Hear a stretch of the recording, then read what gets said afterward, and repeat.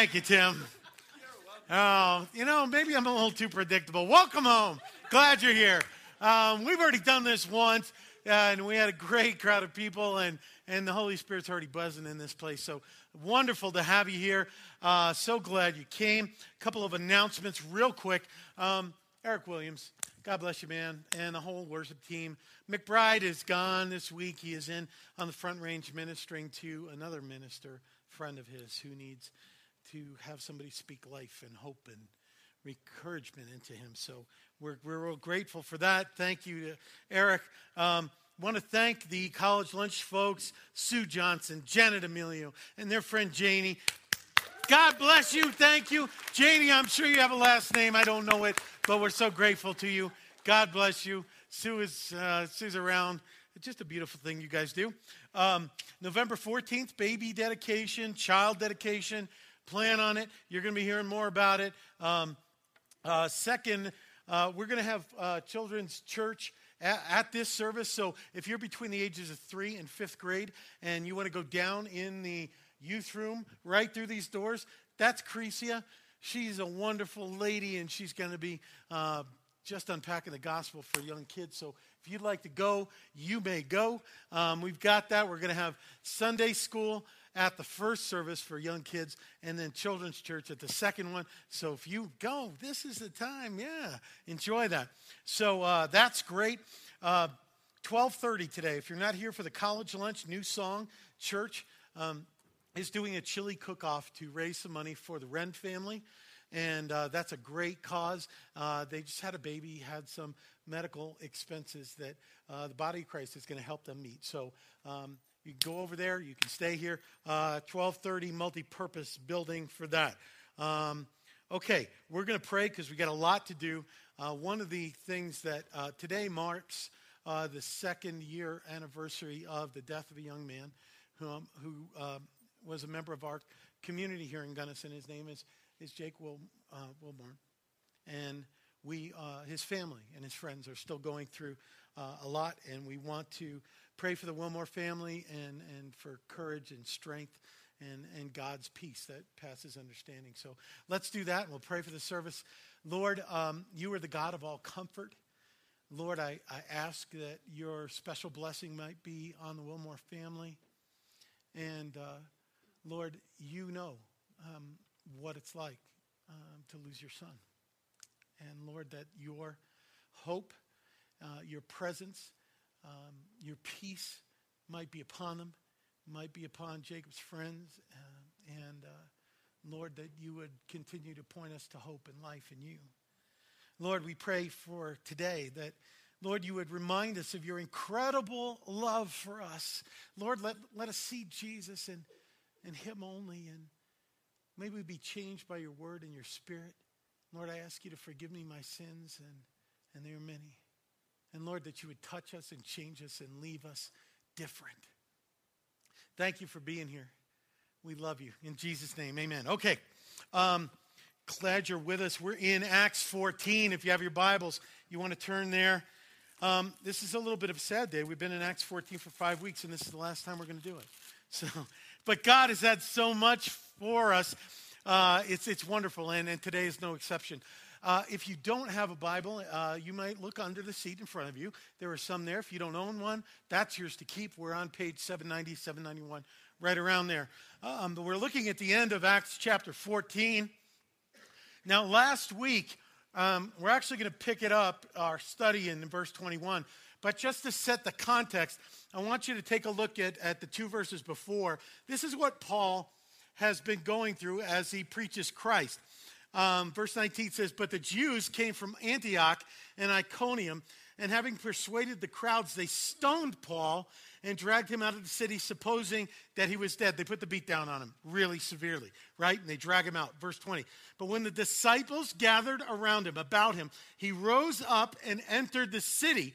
And on the next day, he went on with Barnabas to Derbe." So here's what happened.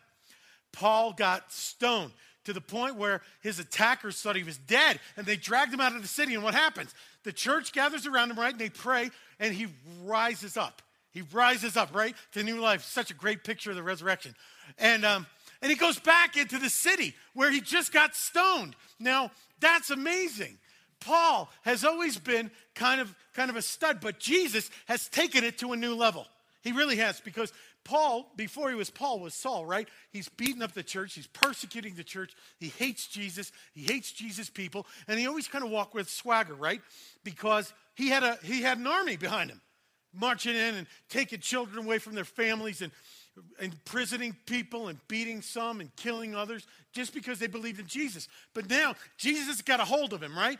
He's got a new boldness, a new courage, and now he's getting stoned, and he goes back, he rises up, goes back for more, because there are still people there who don't know Jesus Christ.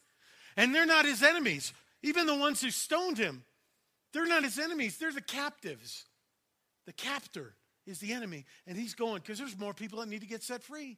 That's bold. That's courageous. You need to see what a BA that Jesus has turned Paul into. You know what I'm saying? I think some of you do.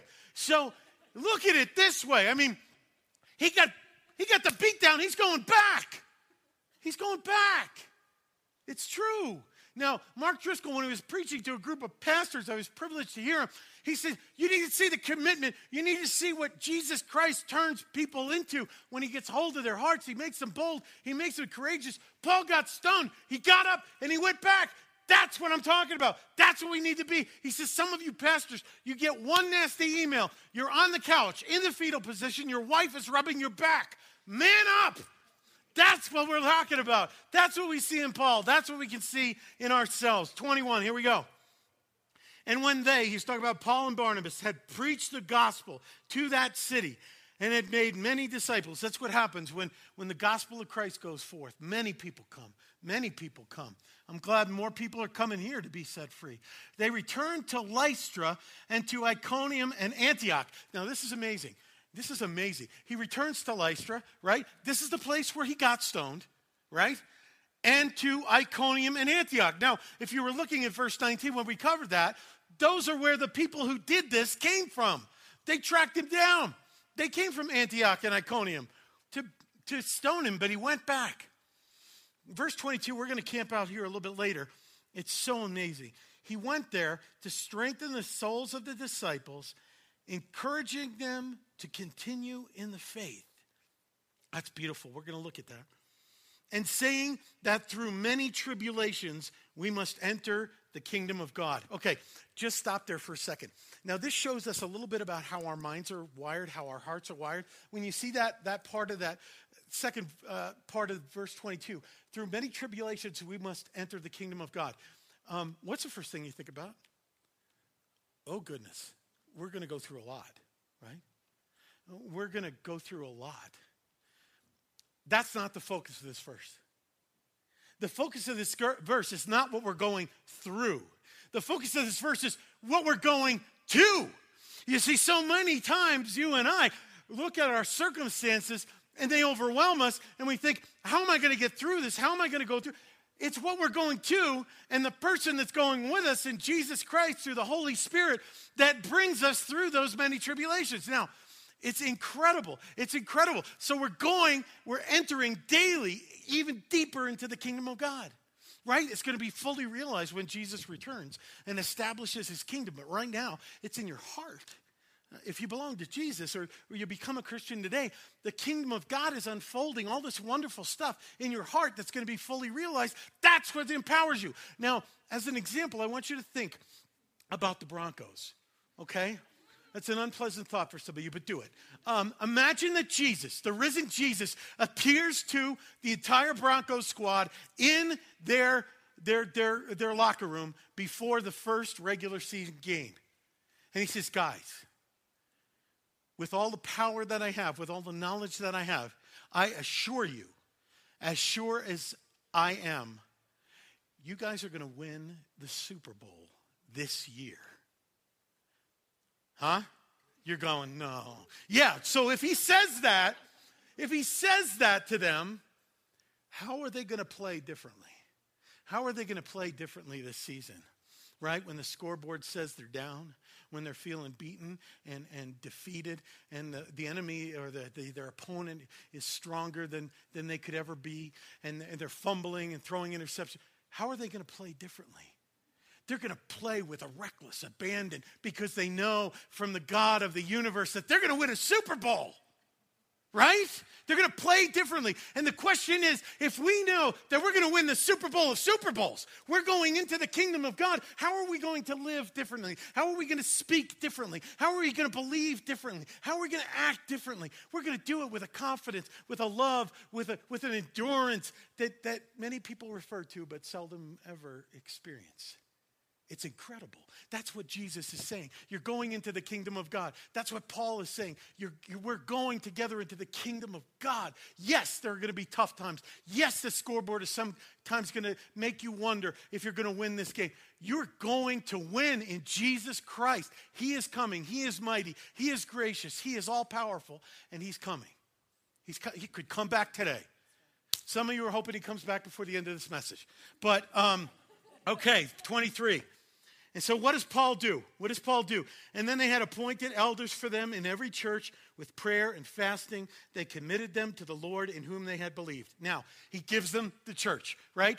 This is to be where the place where their souls are strengthened, their hearts are encouraged to continue in the faith. That's what church is supposed to be about. That's what small groups, life groups are supposed to be about. That's what gospel community is supposed to be about. So he gives it to them, and he gives them elders. We're going to talk about that later in the book of Acts when we get there. But elders, remember, they do three things.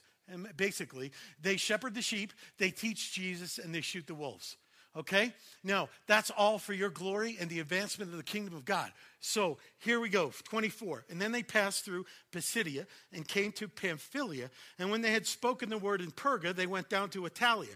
Now, some of you don't go to Bible studies anymore because you're afraid somebody's going to ask you to read verses like that with hard to pronounce names. But you can. It's safe now. Come on back. Come on back. And there they sailed to Antioch. He's got this first missionary journey. He's going back. He's tying it in a knot. He'll have others, but he's making sure that everybody gets visited, everybody gets encouraged, their souls are strengthened, they're going to continue on in the faith. Where they had been commended to the grace of God for the work they had fulfilled. And when they arrived and gathered the church together, they declared all that God had done with them and how he had opened a door of faith to the Gentiles. And they remained no little time with the disciples. I just want to look at verse 27 there. That God had opened a door of faith to the Gentiles. Now, the Gentiles were the people that we were sure, the people of God, the Jews were sure that God was not interested in. Right? They are the people that the Jews had written off. They are outside of God's plan, outside of God's will. He doesn't choose these dirty, godless people. Yes, he does.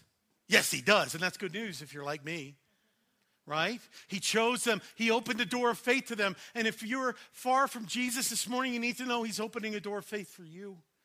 And if you're a follower of Jesus Christ too, he's opening a new door of faith that you might come in deeper and know his love and experience it and spread it and return it to him and live in that life, that glory, that wonder. Oh, it's great. Now, we're going to go back, I promise, to verse 22 because it's so big.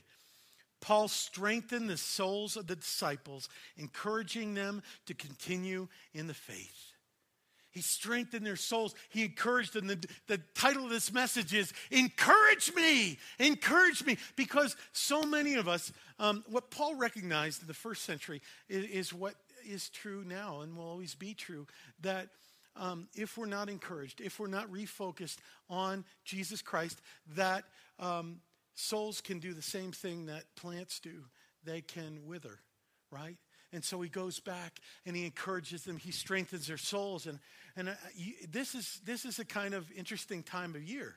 We've had a beautiful fall, a gorgeous fall. Strings of days that are bright and crisp and they smell good and they feel good. But it's changing. It's changing. Have you felt it? Winter's coming. And that can happen in our souls. It's been a little gray and misty and a little darker than it usually is. And some of you know this weather pattern because it's in your heart, right? You know you haven't had a weekend of gray and misty. You've had a month or a year or a life. And that's why Jesus came. That's one of the reasons Jesus came. When we go out in town, we see a lot of aspen trees. So I randomly went through town and ripped a couple of them apart and didn't get arrested. But a lot of them that you see are like this, right? They don't have as many leaves as they once did. The ones that they do have are being spotted with brown and black, and they're very fragile. They're one good windstorm or one rain away from falling underfoot, dying.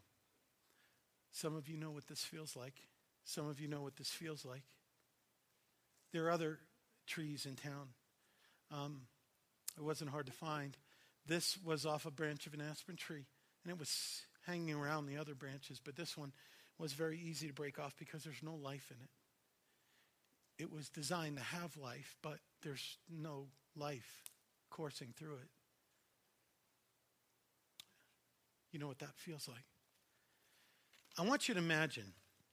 Now, when I took this one off yesterday, it was greener than it is now, but for the purpose of illustration, it has life. It has life. It's still green. Now, I want you to imagine going down Main Street, and there's trees like this, and then there are trees like this, and then in the midst of that, there's this beautiful tree that doesn't seem to be the victim of the weather, that doesn't seem to be doing what everyone else is doing. It's green and thriving and alive. You might go to the owner of that tree and say, "What are you doing? How are you gardening around this tree? What's the secret? I want what this tree has. I want that inside of me." And if we see Jesus and allow him to be in our lives all the ways that he wants to be and do all the things he wants to do, then in the main street of the world, amidst people who are living lives like this, we'll have life coursing through us. And who's your dad? Who's your God? I want that.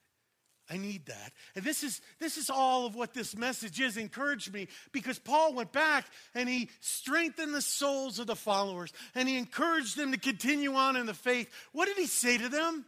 What did he say to them? I believe that he reminded them of how much Jesus loves them. Now, if you could, Ryan, pull up that picture of the tree. This is what I'm talking about, a tree that has the love of Christ and it's fruitful. And you know, God talked about this.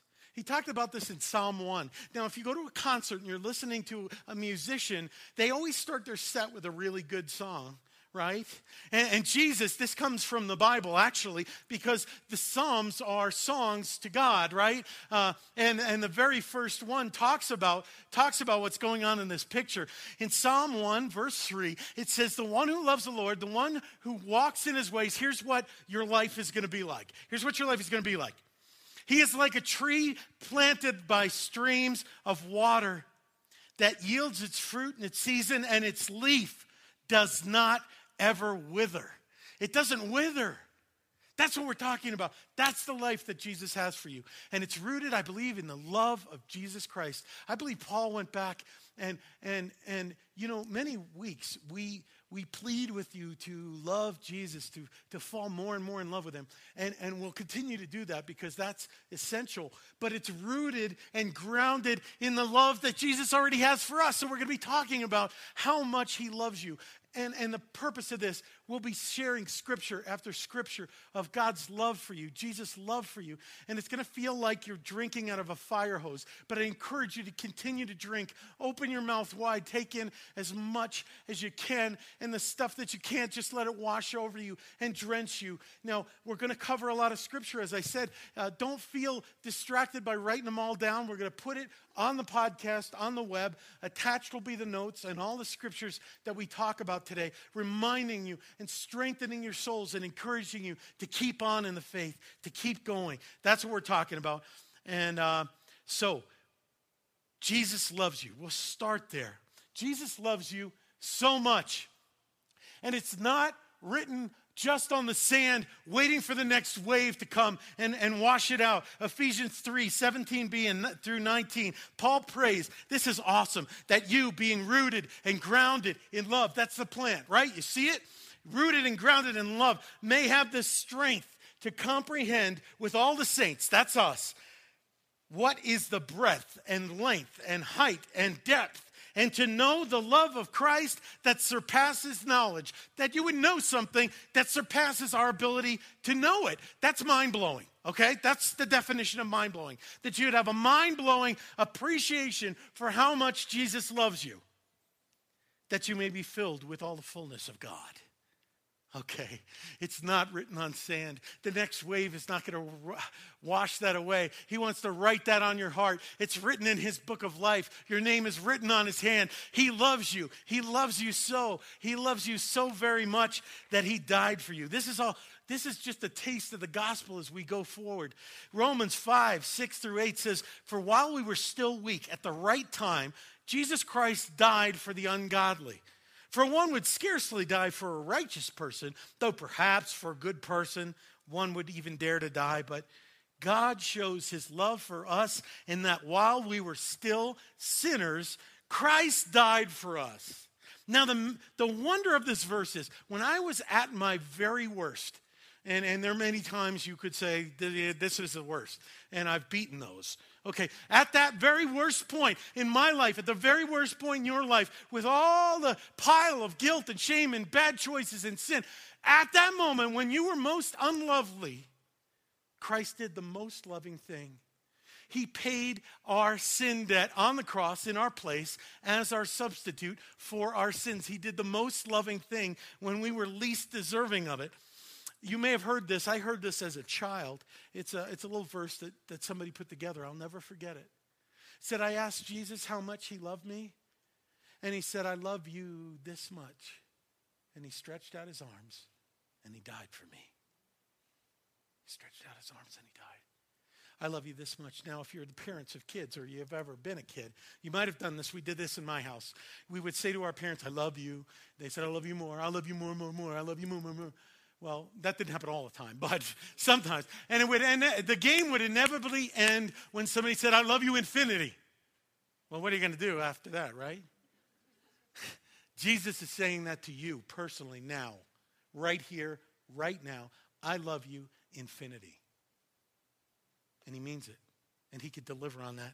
He loves you so much. Because Jesus loves you so much, he not only died for you, he rose for you. We saw the power of the resurrection as the church got around Paul, and he was beaten down, and he rose up, and we did that last week for one another, right? In the power of God, 1 Peter 1:3. Blessed be the God and Father of our Lord Jesus Christ. Peter can hardly contain his enthusiasm as he writes this. According to his great mercy, he has caused us to be born again into a living hope through the resurrection of Jesus Christ from the dead. It's all new. It's all new. The power of the risen Christ. He lives so that you might live, and we might live in him, because we can have new life, new hope, new family, a new future. That's what he's all about. He's about resurrection life. Because he lives, we live, and we live in him. And because Jesus loves us so much, he not only died and rose for us, he chose you. The verse is Ephesians 1:4. He chose us in him before the foundation of the world. Okay? Before Genesis 1:1. Before the very beginning, he chose you. He chose you. Now, this could blow you away if you're anything like me, because the reason that I coach the Bethany Belugas summer co-ed softball team is because nobody ever chose me for a team. Because athletically, I'm a spaz. And you say, no, it can't be, Tom, you're so ripped. I said, no, it is true. It is true. And some of you know what that is, not in softball, but in life. Nobody ever chose me. Jesus chose you.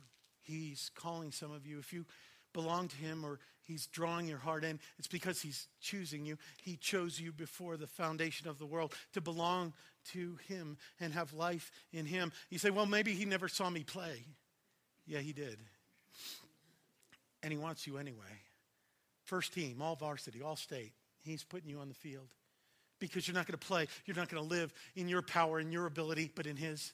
He's calling you. He's choosing you. If you don't know the choosing of Jesus Christ and he speaks to you, respond to it. It's beautiful. It's wonderful. It is life. He chose you. And because Jesus loves you so much, he called you. Isaiah 43, 1b and 4a. Fear not, for I have redeemed you. I have called you by name. I have called you by name, and you are mine because you are precious in my eyes, honored, and I love you.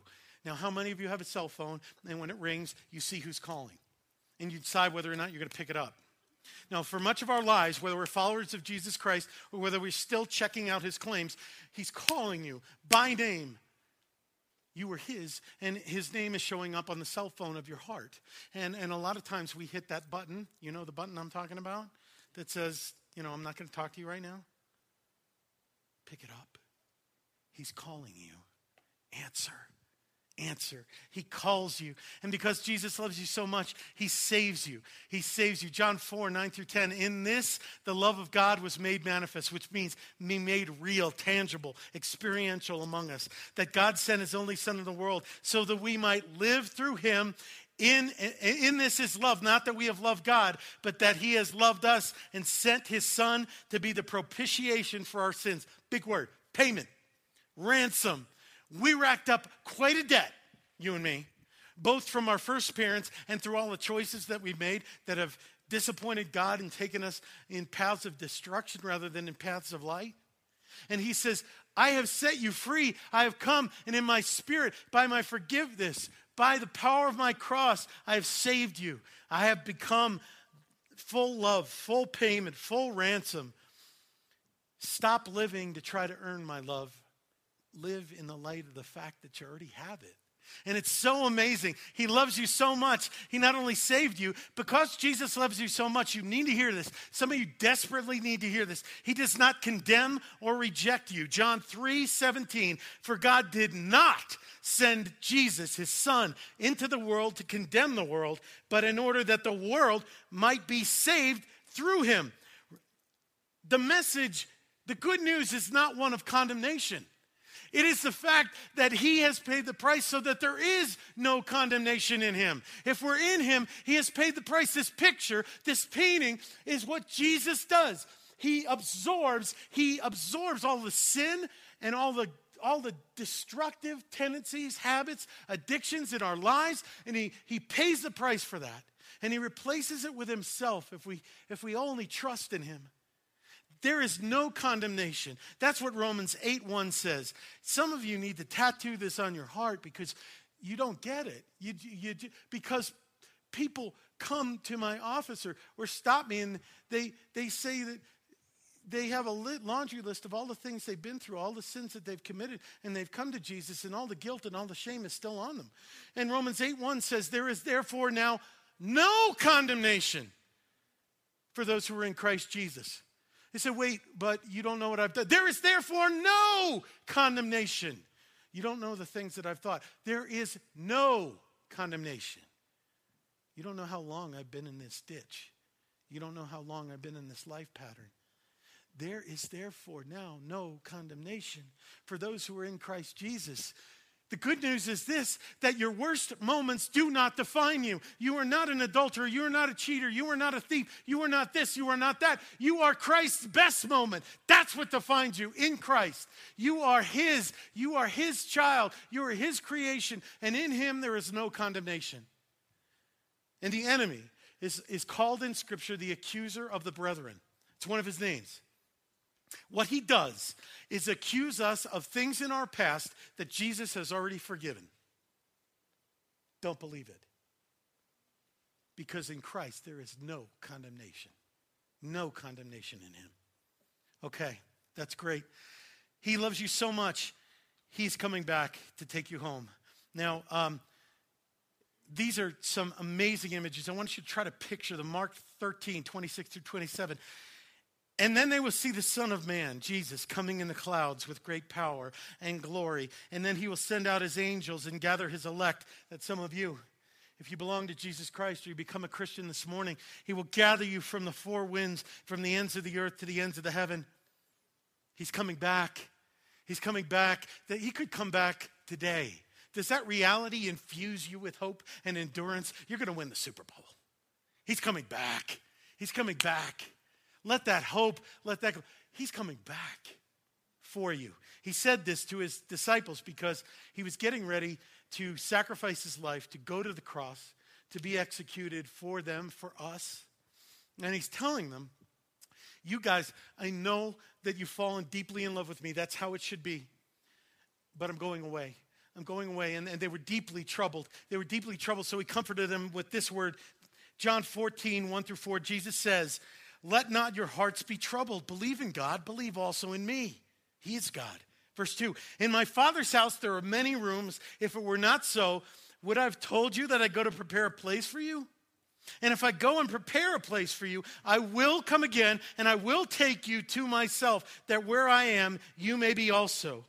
And you know the way to where I'm going. He's coming back. He's preparing a place. This is not our home. We can get through. We can get through. We can spread his love. We can go through anything because he's coming back. He's preparing a place. And Jesus loves us so much, he is rescuing us. He is rescuing us. And who doesn't know the truth of this next painting? If you bring that up right. This guy is drowning. And the waves are coming in. They're overwhelming him. They're crashing over his head. And which one of us doesn't know the fact that sometimes we feel overwhelmed and we're trying to gasp a breath that is actually air and not water, right? And Jesus is there. He's not on some high hill somewhere removed saying, swim back, swim harder, tread water. No, he goes in. He enters into all of that and he lifts us up and he rescues us. Psalm 121, 1-3, I lift my eyes to the hills. Where does my help come? My help comes from the Lord who made heaven and earth. He will not let your foot be moved. He who keeps you will not slumber. Psalm 18:16, he sent from on high. He took me. He drew me out of the many waters. He'll do that for you. He rescues us because he loves you so much. And because he loves you so much, he sets you free. John 8:36, for if the Son sets you free, you will be free indeed. Free from the pattern of destructiveness in your life. Free from the pattern of your thoughts. Free from the pattern of bad choices. Free from the pattern of despair. Free from addictions. Free from sin. Free from shame. That's what he wants to do. Set you free because he loves you so much. And because he loves you so much, he moved in with you. He lives in you. Jesus says this in John 14:16-17. This is after he told him he's going to prepare a place. Listen to this. Jesus says, and I will ask the Father, and he will give you another helper. Now, the word for another, it doesn't mean another of a different kind. The word in the Greek is another of the same kind. It's just like me. I'm sending another helper to be with you forever, even the Spirit of truth, whom the world cannot receive, because it neither sees him nor knows him, but you know him, for he dwells with you, and he will be in you. The Spirit of God, the Spirit of Jesus Christ, the Holy Spirit, if you're a believer in Jesus, indwells you, lives inside you. There are supernatural things happening as you move, as you think, as you breathe, as you speak. Does that blow you away?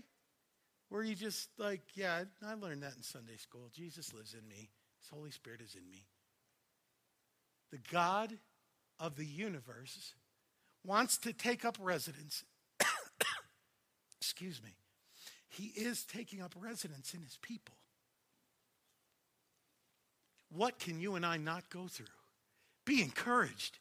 Be encouraged. Because Jesus loves you so much, he is with you. He's in you. He will never leave you. He's stuck like Gorilla Glue. Let's see the joy that should come from that. Yeah. No. Yeah, there you go.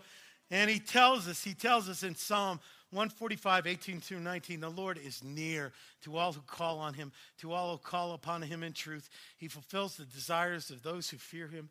He hears their cry. He saves them. Hebrews 13:5, I will never leave you nor forsake you. I'm not going to leave you orphan. I'm not going to leave you as sheep without a shepherd. I'm not going to leave you as people without a God. I'm not going to abandon you. I am not one of those parents who locks their children in the basement and goes out to party. I'm not one of those parents who in the summertime takes their kids to the mall and locks them in the car as they bake. I'm not doing that. I'm never leaving you. Never. There's nothing you can do about it. I'm with you, I'm in you, and I'm not going anywhere. That's incredible encouragement. That's incredible joy. That's incredible because he loves us so. And because he loves us so much, he provides for you. He provides for you. Philippians 4:19, and my God shall supply every need of yours according to his riches in glory. He'll meet your every need, financial, relational, emotional, for purpose in life, for hope, for joy, for forgiveness, for life. And because Jesus loves you so much, he is carrying you. And some of us really need to know that we are in the arms of Christ, and you are, if you belong to him, he is carrying you. I won't do the footprints of the sand because, you have it embroidered on your toaster cozy. Back home, you can read it. But the Bible says this in Isaiah 46, 3-4. Listen to me, O house of Jacob, all the remnant of the house of Israel, who have been born, carried by me from before your birth. Before the day you were born, he was carrying you. Can you wrap your heart around that? That's wonderful. He was carrying you. And he continues on. Carried from the womb, even to your old age, I am he. To the gray hairs, to the blue hairs. As old as you get, I'm carrying you. I carried you before your birth. I'm carrying you through your death into life with me. I'm carrying you. I will carry you, he says. I have made and I will bear. I will carry and I will save. That's for you. Why? Because Jesus loves you so. And he loves you so much, he doesn't only want you to know he's carrying you. He wants you to know that you know that you know that he's carrying you, that you experience that. And in Isaiah 40:11, he says, he will tend his flock like a shepherd. He will gather the lambs in his arms. He will carry them close to his bosom, close to his heart, so you can feel the very heartbeat of God. His arms are wrapped around you. He is carrying you. He is your strength. He is your endurance. You can go on. He loves you. He's not going anywhere. He's carrying you. Keep going. Be encouraged. Have your soul strengthened. He is carrying you because he loves you. And because he loves you so much, he gives you rest and revitalization when you're exhausted. Matthew 11:28-30, Jesus says this, come to me. This is for you. Receive it. Come to me, all you who labor and are heavy laden, and I will give you rest. Take my yoke upon you and learn from me, for I am gentle and lowly in heart, and you will find rest for your souls. For my yoke is easy and my burden is light. 1 Peter 5:7, cast all your cares upon me because I care for you. If you're physically, emotionally, spiritually, financially, relationally, schedulally, in your calendar, exhausted, come to Jesus. He is rest. He is revitalization. You will find rest for your souls there. He is the hammock for your soul. And when you get up, he will infuse you with life, refreshed and revitalized, and endurance that makes marathon runners and Ironmen look like wimps. Because your source of strength, your source of endurance, your source of being able to go on is him. And it amazes me. People say, well, I'm sleeping in today because Sunday's my only day to sleep in and get the rest I need. There's no rest apart from Jesus Christ. That's soul level rest. It's in him. Press into him. Spend time with him. That is rest for your souls. And that's what we need. He is spiritual rest. Rest in him. And because he loves you so much, he is your hiding place. This is a beautiful image of a baby being swaddled, but we stop swaddling, don't we? Jesus never does. He is your hiding place. He is the place where you can run and be swaddled. Psalm 91, 1-2. He who dwells in the shelter of the Most High will abide in the shadow of the Almighty. I will say to the Lord, my refuge, my fortress, my God, in whom I trust. Some of you need to run away and find a hiding place. He is your hiding place. You can run to him in the midst of whatever you're going through. He is your hiding place because he loves you. That's him. And because he loves you so much, he makes you bold and courageous. And we saw this in Paul. And in Deuteronomy 31:6, he says, to those going out into battle, be strong and courageous. Do not fear in dread of them, your enemies. For it is the Lord your God who goes with you. He will not leave you nor forsake you. In 2 Timothy 1:7, for God gives us a spirit not of fear, but of power and love and of sound mind and self-control. And if God is our hiding place, If God is going with us, if Jesus Christ is going before us, if he is our strength, if he is our love, if we truly know how much he loves us, then we're not going to go through life the same. We're not going to play this season the same because we know who he is. We know who's with us. We know we're going to win the Super Bowl. Amen? You need to take your pulse. Come on. We're going through. We're almost there. But it gets better. It gets better because we don't need to go through life. What if we spent as much time, what if we changed a little bit? And instead of telling Jesus only how big our problems are, what if we faced our problems and we told them how big our Jesus is? Amen? We would go through life. We would play the season. We would play out life differently. These are the Chilean miners, right? Some of you feel like you've been underground. You've been hidden. You've been unrescued for a long time. He's saying, I am your hiding place. I'm coming. I'm coming to get you. He gives us an indestructible life. 2 Corinthians 4, 8-9. We are afflicted in every way, but not crushed. Perplexed, but not driven to despair. Persecuted, but not forsaken. Struck down, but not destroyed. Always carrying in the body the death of Jesus, so that the life of Jesus, the resurrected life, might be manifest, real in our bodies. The life of Jesus in you can't be diminished or destroyed. You don't know what I'm going through. You're right. I don't. You don't know what I've seen. I can't go on. Then you're just where he wants you because he can. And in him you can find rest. In him you can find healing. In you will find life. And you will have the courage. You will have the strength. You can go on. He gives you an indestructible life. Not a regular life that kind of goes from life and gradually as you get older, even older than me, you have death kind of creeping in on you. Life in Christ is ever increasing life. And at the end of this life, it's swallowed up in life. And it just keeps a crescendo of life.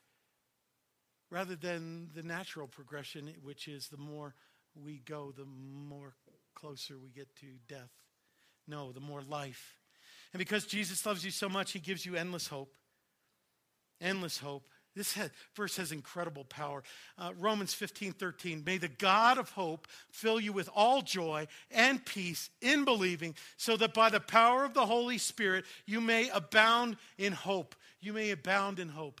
You have reason to be hopeful because Jesus loves you so much. He will always give you another chance. Acts 3:19-20. Repent, therefore, turn again, that your sins may be blotted out, that times of refreshing may come. That's what we're talking about. Encourage me, strengthen my soul, give me courage to continue on in the faith.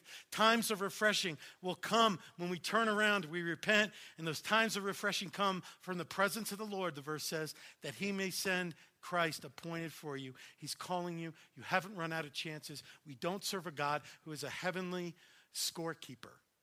Okay, you had 199 chances. You just blew it today.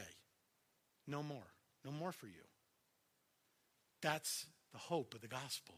Return. There is light. There is hope. There is peace. There's another chance in the cross. In repentance, times of refreshing and encouragement will come.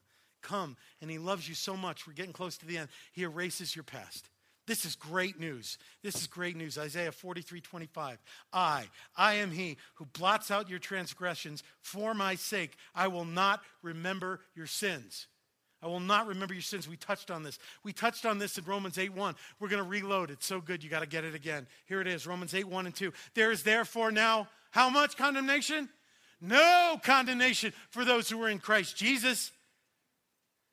For the law of the Spirit of life has set you free from, in Christ Jesus, from the law of sin and death. Your past does not define you. Jesus defines you, forgiven and free in him. And because Jesus loves you so much, he gives you a power-filled life. Romans 8:11. If the Spirit of him who raised Christ from the dead dwells in you, he who raised Christ Jesus from the dead will also give life to your mortal bodies through his Spirit who dwells in you. He gives you a power-filled life with his power to do his will, and you can always have it. You can always have it in him because he loves you so much. Philippians 4:13. For I can do how many things? All things through Christ who gives me strength. That's the truth. And because Jesus loves you so much, he never stops loving you. Wrap your heart around this. Romans 8:35, 37-39. Who shall separate us from the love of Christ? Shall tribulation or distress or persecution or famine or nakedness or danger or sword? And he answers the question, no. In all these things we are more than conquerors through him, Jesus, who loved us and loves us. For I am sure that neither death, nor life, nor angels, nor rulers, nor things present, nor things to come, nor powers, nor height, nor depth. And did he leave anything out? In case he did, he gets it here. Nor anything else in all creation will be able to separate us from the love of God in Christ Jesus our Lord. Nothing. You are not a good enough sinner to separate yourself from the love of Jesus Christ for you. No circumstance is strong enough. Nothing in all creation is strong enough to separate you from the love of God. Do you get that? Do you get that? Those of us who feel unloved and unlovely, nothing can separate you from his love. It's that strong. It's that strong. You know the song, ain't no mountain high enough. Ain't no valley low enough. Ain't no river wide, don't leave me hanging, wide enough. Keep him from loving you, right? You were leaving me hanging. We were going to sing the Now we're not. But that's true. That's true. Nothing's going to stop him from loving you. And because he loves you so much, he makes the finish line of life glorious. Through many tribulations, we will enter the kingdom of God. He makes it glorious. Revelation 21, 3-5. Here it is. And I heard a loud voice from the throne saying, behold, the dwelling place of God is with man. He will dwell with them, and they will be his people, and God himself will be with them as their God. He will wipe away every tear from their eyes, and death shall be no more. Neither shall there be mourning, nor crying, nor pain anymore. For the former things have passed away. And here's the promise. Here's the promise. And he who was seated on the throne said, behold, I am making all things new. Behold, I am making all things new. Jesus loves you so much that he has made the finish line glorious. This is a picture from the Hubble telescope. Millions of light years away. God is showing off his beauty to people who may never even see it. If he did this for the planets and the stars, how beautiful it will be to be in his presence and be made new. But you need not wait for the finish line, for the reality of being made new to take hold within you. These truths that we've shared are just a taste of the beauty of the love of Jesus. They are transforming my heart and my life and the hearts and lives of many people here. We can take that next step this morning. Many of you know what this life is like. Just barely hanging on. The next wind, the next rainstorm, the next wave might just take you apart. Some of you know what this is. Trying to live a life without life. Trying to live a life without Jesus Christ. He loves you so much. He wants this for you. A life attached to life. Attached to him. That his life would course through you. That even when all around you, leaves are being stripped, branches are being torn, you have life. Not just for now, but for all eternity. We plead with you every week to love Jesus more. But it's in the light of his incredible love for us that we do that. He loves you so much. Take hold. Take hold and live. That's his invitation to all of us this morning. Let's respond. Let's pray.